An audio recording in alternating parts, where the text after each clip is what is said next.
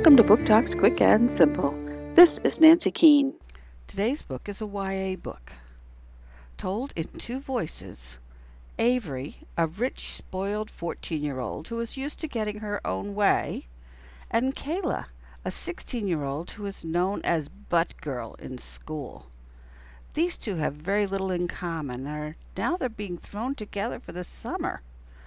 Avery wants to go to soccer camp with her friends, but her father has business in Spain and has decided she will go with him for the summer. He asks Kayla to come along to be a companion to Avery.